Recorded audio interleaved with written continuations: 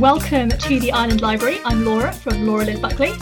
And I'm Jo from Josie Moon, and welcome to episode 1 of our podcast. I'm Jo from Josie Moon. I'm a writer and an avid reader who loves young adult, all things romance, and anything with witches involved in it. And over to my co-host. I'm Laura. I'm a Laura Liz Buckley. I'm also a writer and I read basically whenever I can. Love YA, love fantasy, sci-fi, contemporary, romance, basically anything and everything. Today we are both talking about a YA book that we've read in the last week. So basically the way it's going to work, we're each going to read the summaries. Then we are going to pitch the books to each other, have a little chat about what we liked, what we didn't like. We are going to rate the books, and then we're going to decide whether or not we would take the book that we read to our island library. So if we have this very restricted library, which, I can't possibly imagine being isolated on an island at the moment. I mean, what would that be like, not being able to just go out and buy books whenever you want? I mean, what must it be like to not see anybody from society? I used to think I had a good imagination, but I'm really struggling to picture that right now. So for historical context, we are recording this from like peak COVID isolation lockdown in the UK.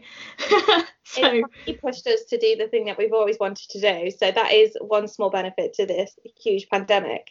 Downside is that life as we know it has come to a complete stop. So yeah, swings and roundabouts. So right, with that in mind, the book that I read this week was Frankly in Love by David Yoon. So, summary from the back of the book. Frank loves Joy, Joy loves Frank. At least that's what they tell their parents. Frankly is caught between his parents' expectations and his own Californian life. Frank's parents emigrated from Korea, and they have pretty much one big rule for Frank. He must date only Korean girls. But Frank has fallen for Britt, who is smart, beautiful, and white. His friend Joy Song is in the same boat, and so they make a pact. They'll pretend to date each other in order to gain their freedom. Frank thinks fake dating is the perfect plan, but it leaves him wondering if he ever really understood love or himself at all. That sounds like such a good book, which I can't go into right now. So the book that I read this week was Solitaire by Alice Oseman, or Osman. I'm not 100% sure, and I'm so sorry if I've said that wrong to any of the diehard Alice fans. The summary from the back of the book is, my name is Tori Spring.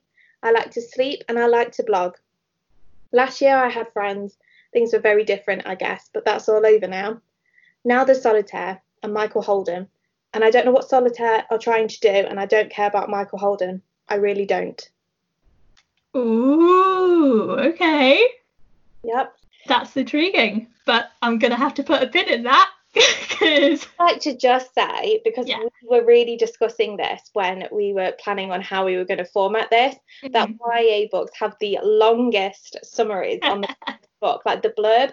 And this is actually quite short. It's literally all I said. I didn't have to edit it down. And it was the most surprising thing when I turned over the book ready for this podcast. And I was like, oh, I don't need to edit the summary. I had the same thing. I was like, after we had that conversation, I was fully prepared to take my editing pen to the blurb. And I was like, actually, that's really reasonable. That's fine. I can just say that.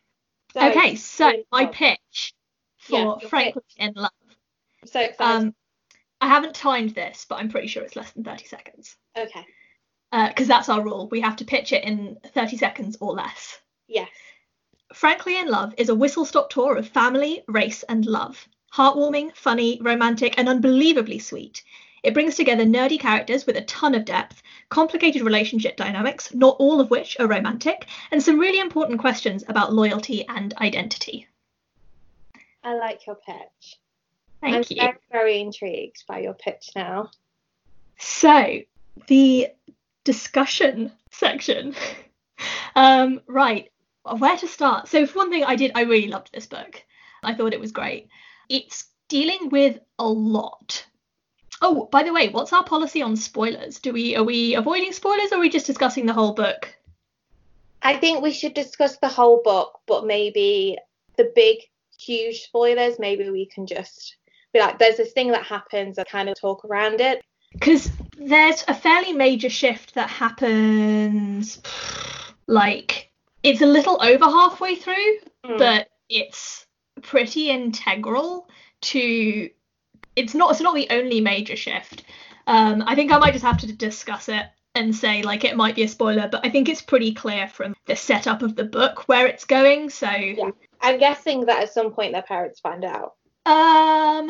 It's actually not really, the thing that I have in mind is not really about the parents. But so, right, where are my notes? Okay, so one thing that I really liked about this book is that the problems that it's dealing with are real problems. So you get it established fairly early on, the depth of Frank's parents' obsession with this idea that their kids have to only date Koreans. Yep. Because Frank has this older sister who started dating a black guy, and as soon as she told her parents, they stopped talking to her, and they literally haven't spoken to her since. Oh, that's sad. I know. And Frank talks about this, and his best friend is black, so they have some interesting conversations about this where Frank feels weird about, like, talking to his friend about the fact that his parents are super racist, and because when his friend comes around, the parents are nice to him because, like, he's fine, he's safe, he's a boy, he's not going to start dating Frank, so, like, whatever. But obviously their opinion of black people is, well, you know, it's all right if you're friends with our kids, but don't date them. So it's kind of a horrible situation for his friend to be in and for him to be in. It's a very real situation from the sounds of it that a lot of people, like, go through. Yeah, and it's obviously you can kind of see where it's come from with them, not so much like the extent to which they can't handle it, but that desire to keep their community, such as it is, together and to retain that sense of cultural identity in America. They have these kind of monthly meetings with all these other Korean families who sort of immigrated at roughly the same time, and they're like, the parents are all really good friends and the kids all come together, and there's this kind of sense that they're trying to keep hold of some element of the life that they had before, the bits that they liked anyway, rejecting the stuff that they came to America to improve on. But it's a really complicated thing, and you can see how for them they're like, well, if our kids marry outside of Korean families, then they're going to lose what makes us us. But on the other hand, it's like, from the kids' point of view, they're saying, well, you brought us to America, and now what, you want us to just close off, like, just close our eyes to everyone outside of this bubble? And obviously, like, that's a completely unreasonable thing to expect from them. And they are horrendous in the way they talk about people of other races, and it's hard to maintain that empathy for them as you're reading. And you feel Frank has a huge amount of anger, understandably and justifiably so, for the way his sister's been treated. So yeah, it's just a really, really tough, complicated thing. And I think the author handles it really, really beautifully, and kind of, because, like, we could just talk about that for 20 minutes, but it's just a small part of the book's story and the book's the kind of character narrative. So yeah, it's amazing. From kind of the romance point of view, obviously Frank starts dating Britt quite early on, but because she's white, he can't introduce her to his family. He can't even tell them that he's going out with anybody because they'll want to meet her. Yeah. To know that she's Korean, and she's not. So yeah, he and this other girl from the kind of friendship group that they have those monthly gatherings, she's dating a Chinese guy at school who she also can't introduce to her parents for exactly the same reasons. So they agree that they will pretend that they're dating, and then they'll arrange to meet up and then actually go and see their respective partners. But they don't tell the partners that this is what's going on. Oh no. They don't want to have that conversation with the partner about, oh no, my parents can't know you exist because they would hate you because you're not Korean, because that's a really horrible conversation to have with anybody. So, you know, I see why they avoid it. On the other hand, there are points where it gets a bit frustrating, because it's like, this looks really suspicious and weird. Yeah. So you're not actually saving them from hurt here by hiding the situation. You're just making them think that you're ashamed of them. Yeah. You know? Yeah, definitely. And it's one of those things, and I think it's a thing common to a lot of romance stories and a lot of YA stories, and the overlap there, that thing where if people would just talk to each other a little bit more, maybe some of these problems could have been avoided, you know? Yeah. There are definitely moments where I was frustrated with the main character for not just saying to Brit, okay, this is why my parents can't know I'm dating you, and I'm sorry, and it sucks, and they're awful, but I really care about you, and I want you to know the situation. And yeah, maybe she would be like, I don't want a relationship under those conditions. Or maybe she would be like, okay, I get it, fine. But at least he wouldn't be in the situation where he's suddenly weirdly friends with this girl that, as far as Brit knows, he's never been that close to before. But I don't know, yeah. The other thing is as well, obviously, just a disclaimer, I've not read this book. Yeah, sure. And I won't say my opinions on whether I will read this book until the end of this, because that's the rule. But the thing with these sort of books is that what they don't realise is, and obviously it's intentional because it's part of the story, is that by not telling the person that you're dating that this is the situation, you're also taking away their choice, because you're tricking them in a way. Like, it's not like a downright lie, it's just that you're deceiving them. And I think that's why I love YA so much, is because as an adult I can look back and I'm like, oh, you shouldn't be doing that. But also, like, I probably would have done something like that at their age, because you only think of things very two-dimensional. That's true.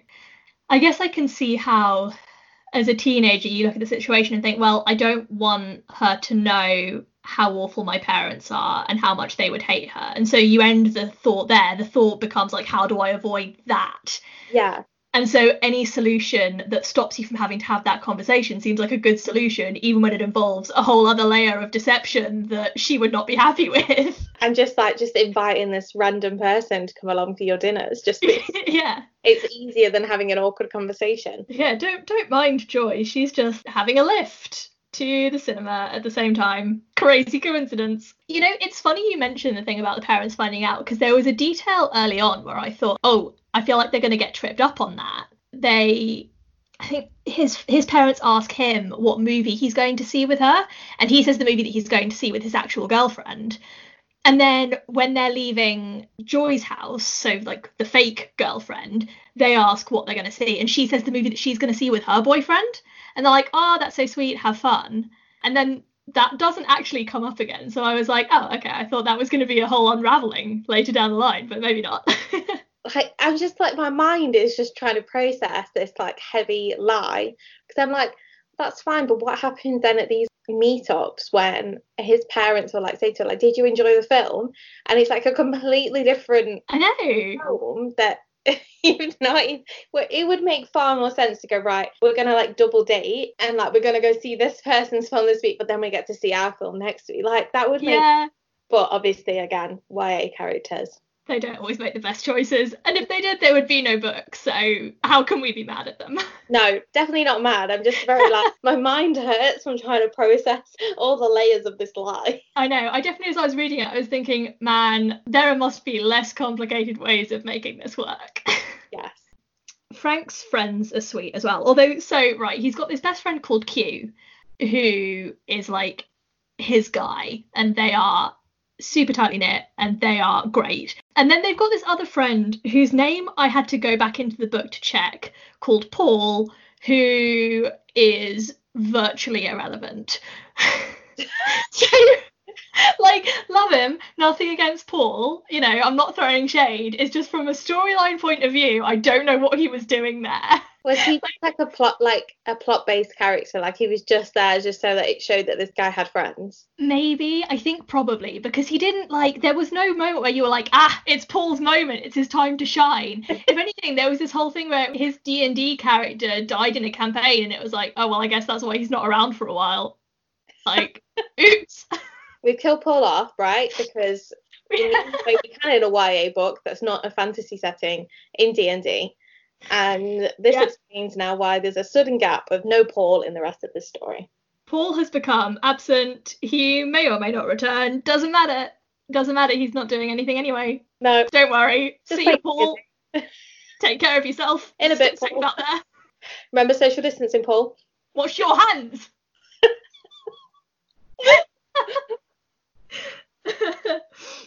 So the book, like we said, covers a lot, because this is the thing that I was kind of debating whether or not to talk about, but it happens just over half the way through, I think, which is, as you might expect, in any situation where two people pretend to date, what inevitably ends up happening. They get found out that they're not dating. Okay, what's the other thing that inevitably happens when two people are pretending that they're together? They fall in love. Yay!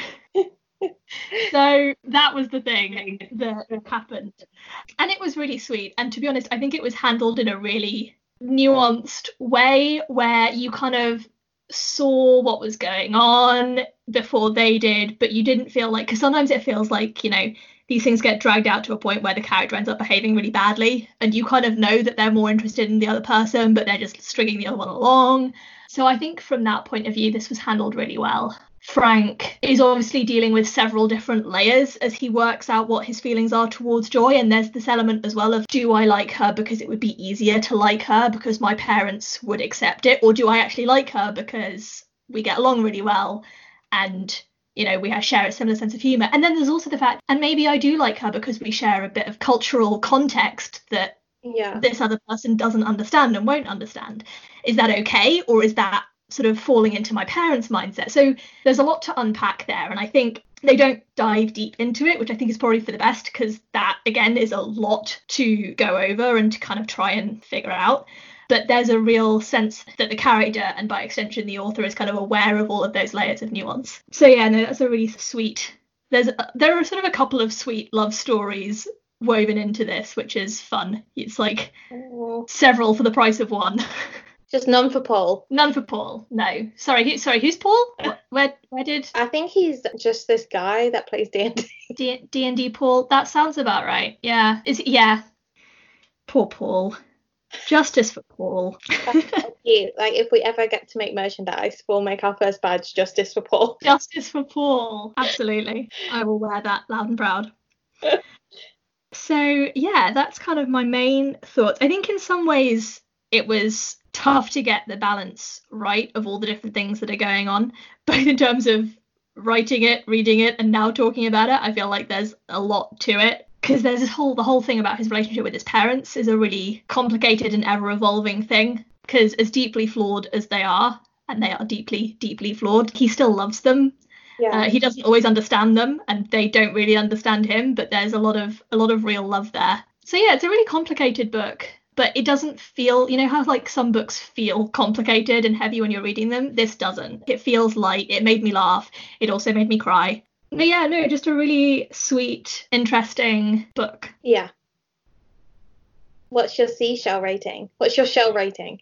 Okay, my shell rating out of 5 would be 4.5. 4.5? Yeah, 4.5. So somewhere between I really liked it and I loved it. Yeah. And would you, Laura, take this book to your island library? The most difficult question of this podcast. It is really difficult.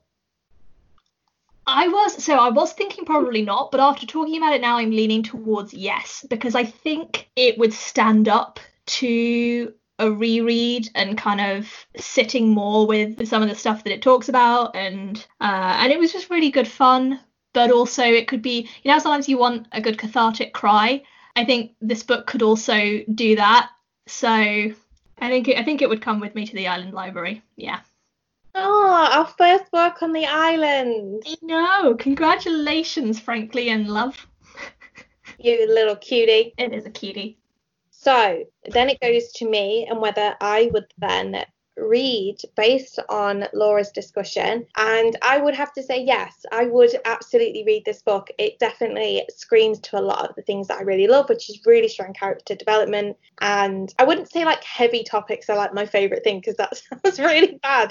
But I do like a book that really struggles with itself and like knots its way through the situation that the characters are in. So I think for me, if I had a bell, I'd be like ding ding ding, I would really read this book, which is also massive credit to you. I'm doing a little applause for really delving into the pages of that book.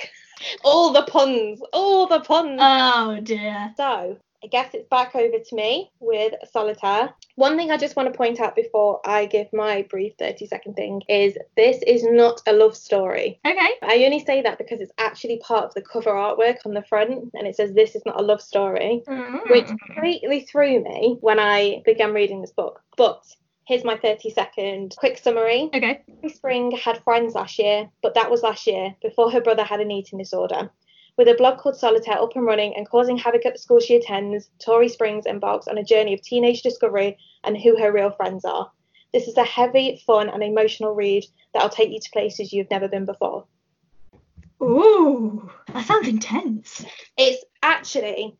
So breaking down the layers of this book, and it's really ironic that we both read quite heavy reads. Yeah. Now, I previously knew this author from the Heartstopper series, so I have all three of the comic series, which is actually the story of Tori's brother from this book. So this book predates all of that, and this is the first book by this author.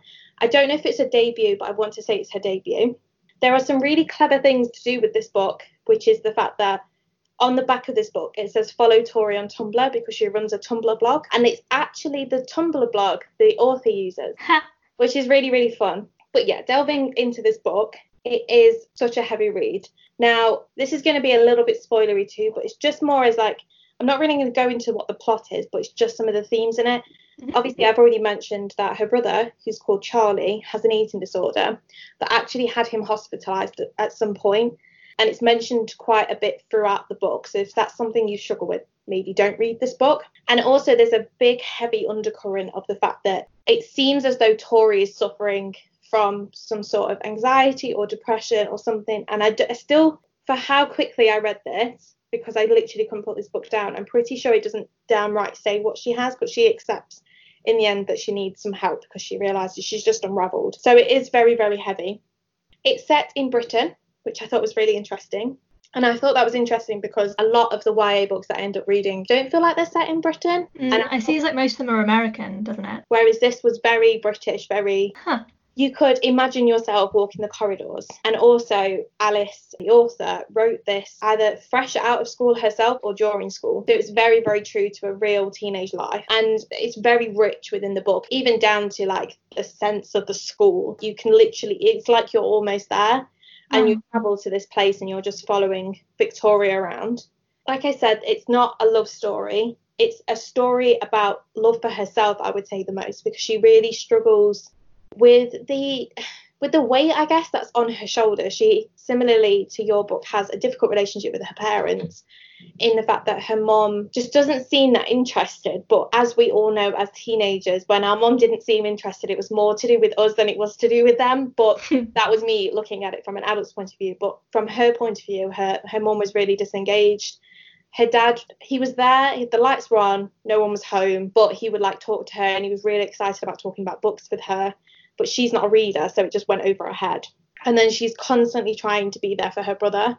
And obviously she really struggles with that. And I just feel like she's very lost. She doesn't really know who she is anymore. Like her friend gets a boyfriend and she's not interested in boys. It's like she's just that poor little lamb that's just not quite figured out where she needs to be. And because of that, she sort of falls apart from the crowd and she sort of isolates herself and doesn't realise she's doing it. And like the voices in her head, I have to say voices like in air quotes because it's not real voices. More like internal monologue. Yeah, internal monologue is just like she's better off with that. They're bad people, they're like bad friends. And like all teenage YA books, the girl friendships are the most difficult and they are the most true. And when you really dive into them, you actually always remember a girl who reminded you of the girl. And she does have a really difficult relationship with who used to be her best friend, who's a female. But a little bit like Paul, she's just floats in and floats out a little bit. She's there when it matters, but it's more a story about her and it's a story about Michael Holden.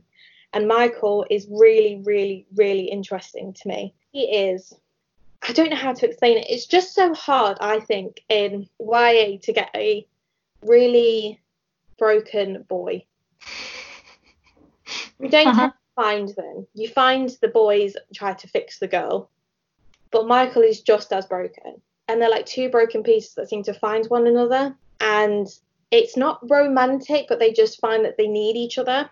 And I think she questions whether she likes him, but she likes being around him. And it's more of an appreciation than an actual love story. And he gets her like other people don't, but he has his own issues as well. And I think it's just very beautiful how Alice has like sewed those two together, but not made one seem worse than the other. And something that really stood out for me is that they both apologise to one another at various different points, because they both cock up. There is no other way to say it. But flash out at one another because the weight of the world is just heavy on their shoulders. They both got family issues and stuff, and it's just such a strong, heavy read, and to the point that I wanted Victoria's life to get better, which made me not want to put the book down. Aww. As heavy as some of the topics were, it is light, it is funny, did make me laugh, made me cry. And there's just like this on the back, it says, I don't ever remember not being serious. As far as I'm concerned, I came out of the womb spouting cynicism and wishing for rain. And it's just like, even her mindset of herself is that she's this negative grey cloud that's just floating around all these white clouds. And it's okay that she wants to be by herself and she doesn't see anything wrong with it. And yet, looking at Victoria, that something's wrong. I just kind of want to give her a hug. Yeah. But obviously you can't. No. The other things that I've sort of mentioned way back to what I was discussing at the beginning is that everything just feels really real. I would say it's a really good, true representation of what a teenage girl goes through, and also a teenage boy, even though it's all written from Victoria's point of view. The snippets of what you get from Michael's life is very true. Like, you can imagine the Michael of your childhood in this book and heavily feel for him and also want to give him a huge hug. There's a real sense of friendship in this, but it's not the friendships that you always imagined you would have. And I thought that was really, really beautiful. I'm trying not to say too much about the spoilers. There's a whole other kettle of fish going off with this blog. Now, obviously the blog is there for all intents purposes to like stir up a bit of drama and create a bit of just aggravate people basically. And it sort of riles everybody up in the way that you wouldn't expect. And it sort of empowers all of the students to rally against sort of the teachers in a way and the school, and just the blog tends to disrupt school life, which is just like so odd. And you have to think, well, it's obviously run by a child, well, not a child but like a teenager, and I'm not going to say who was behind the whole blog because it's a huge part of it's right at the end of the book. And to be fair, I was a little bit surprised until a certain point as well, because I was so caught up in what Victoria and Michael's life was that the blogs just seemed like on the back foot for me a little bit, because I was just really interested in their characters. But I think I'm trying to think of the things that the blog did. Like, the blog took over, played songs like all day through like the school, and I think it hijacked an interactive whiteboard at one point. It might not have been an interactive whiteboard, but it was definitely something to do with that. And created this concert thing and a house party, and it was just very, very teenagey, and it was just all very like bizarre. But there's also this whole undercurrent which is there from the Heartstopper books about Charlie, which is Victoria's brother, about him being in love with another boy, and he always knew he was gay, and I think he'd come out long before him and this other boy's relationship came into light. But there are often comments made to Charlie about this, and unfortunately one of the people that says some of these very awful things and Victoria overhears is actually her girl best friend's boyfriend, and she doesn't do anything. And she sort of angrily kicks off at her best friend because her best friend like knows Charlie, knows what he's been through, and still stands there and says nothing. And it's just a very heartbreaking moment for her, where she realizes that her whole life in her eyes has been a lie. Right. It's just crazy. And then I think she goes home that night, and that's when Charlie's had one of his episodes with his eating disorder. And yeah, it's just, you just can't imagine the stress that's on this poor girl. And then there's this stupid blog, it's just running around causing havoc, and she's just there late at night. I think there's like one part where she was awake till like 2 or 3 in the morning just on Tumblr. And like, anybody who has an anxiety or depression disorder heavily knows what that's like, where you're just scrolling and I just like, oh no, she needs a hug, a cup of tea and some therapy. She's just been through so much. And I'd say it's like a chunky book, but there's not that many words on the page, if that makes sense. Okay. It's chunky, but it's more chunky in the sense of like all the themes it crams into it. And it's just wild. It's a wild, wild book. Did you feel like there was space within the book for all of the things that were going on? Yeah, definitely. I think depending on what you want to get out the book will offer you something different. Okay. So I was heavily wanting to follow. And I guess without the Solitaire blog, you wouldn't have got Victoria to the places she needed to be for these things to happen. But also, when you find out why the blog was created, you're a bit like, well, that's actually done the opposite of what you wanted the blog. But yes, I feel like Alice really tackled everything perfectly. I wouldn't say that there was anything additional that was needed or anything needed to be taken out. It was just a very emotional book in terms of her story.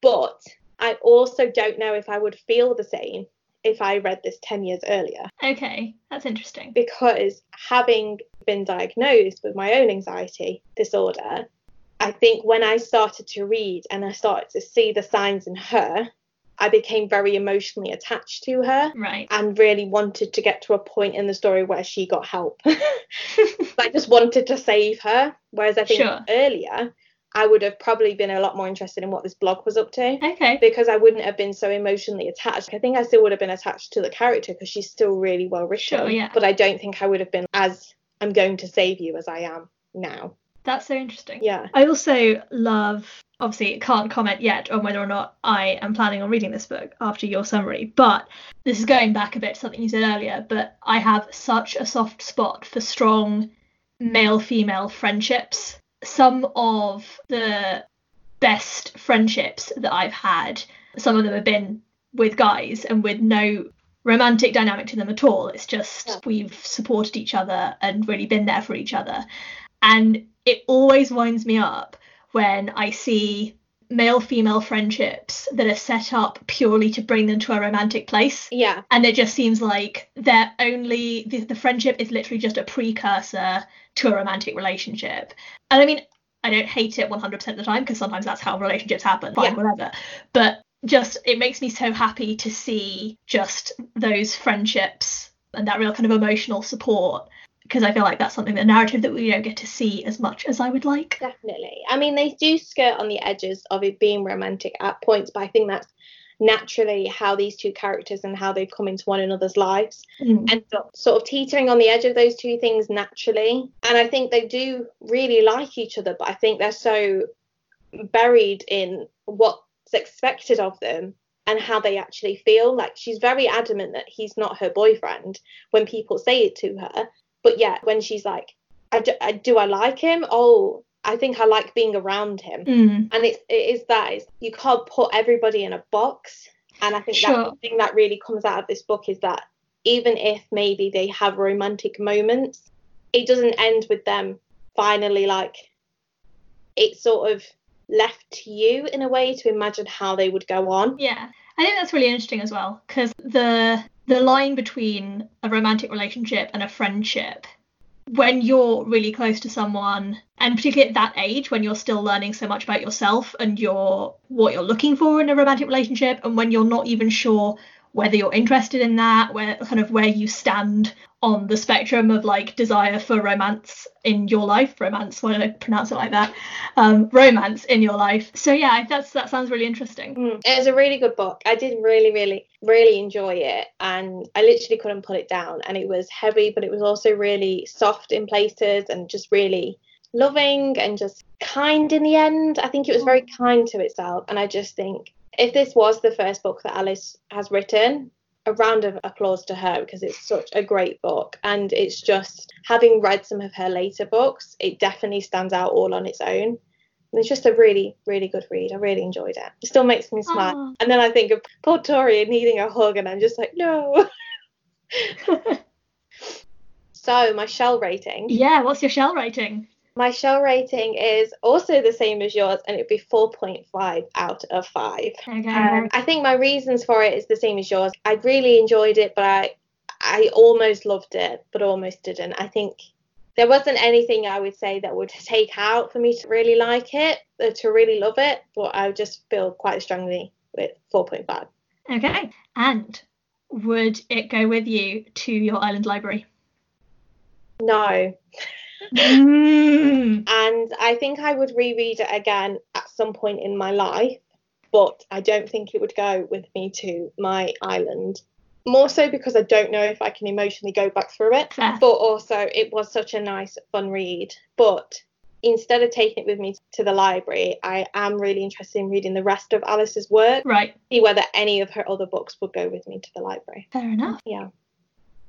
Okay. So, what are you planning on reading next? What's next on the agenda? I'm going to read Every Last Word by Tamara Island Stone, which apparently is a New York Times bestseller. Mm-hmm. Yeah. What about yourself, Laura? What are you going to read next time? I think I'm going to read Hope and Other Punchlines by Julie Buxbaum. I think that's how you pronounce her. Oh, that looks really cute. Yeah, it could be another quite heavy one, but I have a lot of faith in these YA authors, and I think it'll be good. I'm just reading the summary for this, and I also think mine's going to be quite heavy. I feel like there's a lot of really deep stuff being explored. God, stuff is such an awful word. I think there's a lot of really deep and complicated topics being explored in YA at the moment. I say that maybe it's always been, but I feel like there's a sense that, young people, not only can they handle these stories, but they need these stories to see these people dealing with difficult issues, deep identity, external forces that are really difficult for them to handle. So, yeah, I was thinking as I was reading Frankly in Love that this is a lot going on, and it's being handled really deftly and really intelligently and with a lot of sensitivity. And then I was thinking that actually that is the norm rather than the exception in the YA books that I'm reading recently. It's kind of really nice to see and really interesting. I do think, just tagging on to everything that you said, I think young adult is really stepping into its own, and it might have been doing this for a while, but definitely from how long I've been reading YA books, and then as of late, the kind of books I've been picking up that are young adult, it's more branching into that really older, latter end of young adult, like sort of actually filling the space of what would be new adult, but at a teenage level. Like, I think the thing is with these categories is that, as you'll remember from when you were young, when you read those Biff and Chip books, which were like the first books which all British kids all got to read at school. Biff and Chip. Biff and Chip. If you don't know who that is, please Google, because they're like the greatest set of books you'll ever read. Them in your age category, and from that you then progress up depending on how quickly you can get through those books. And I found that I had a much higher reading age. And it's actually really nice that now young adults are tackling some of these themes, and then those who are technically teens who have a much older reading age will be able to read these and actually really relate to these books and relate to the struggles. Because I'm telling you, if Solitaire had been there and Frankly in Love when I was a teenager at school, I might not have felt so on my own as I often did. Yeah, so I know how you feel. The Island Library, so young adult books tackling heavy themes. Yeah. I don't know if mine is actually a YA book or not. I need to triple check for next time. Sure. Just because off the podcast, I just found out that a book that I did order is actually in German. So who knows at this point? So who even knows what I've ordered at this point? Just before we close out of this podcast, one interesting question I thought of we could ask one another is, we mentioned right at the beginning that we were both writers, and how is writing going for you at this moment in time? How is things? I'm actually right at the point of finishing this draft of my story. I've basically, I thought I'd finished it, and then I realised I needed another chapter to tie off some stuff. So now I've actually finished it, and I'm about to be sending it out to some friends who have said that they're interested in reading it, so I can get some feedback. So that's quite exciting. That is very exciting. I'm so happy for you. Thank you. How about you? How's your writing? So for those who don't follow me, I absolutely smashed Nano this year. And I literally wrote 50,000 words in like 16 days. It was absolutely bonkers. But then I got Animal Crossing and then stopped writing. Am I even a writer if you don't have an identity crisis when you get Animal Crossing?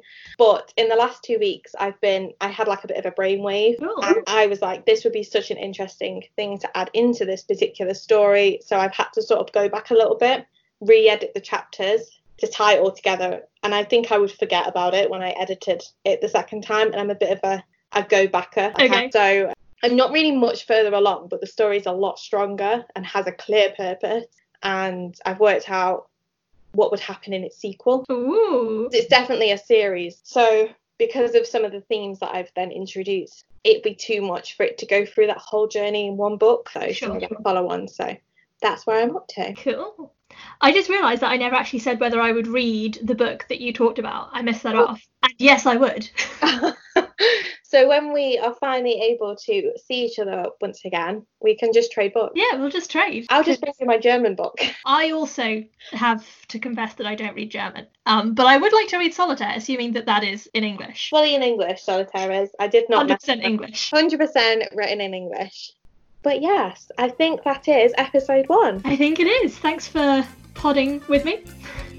And hopefully we'll all see you in the next one. Thank you so much. See you soon. Bye.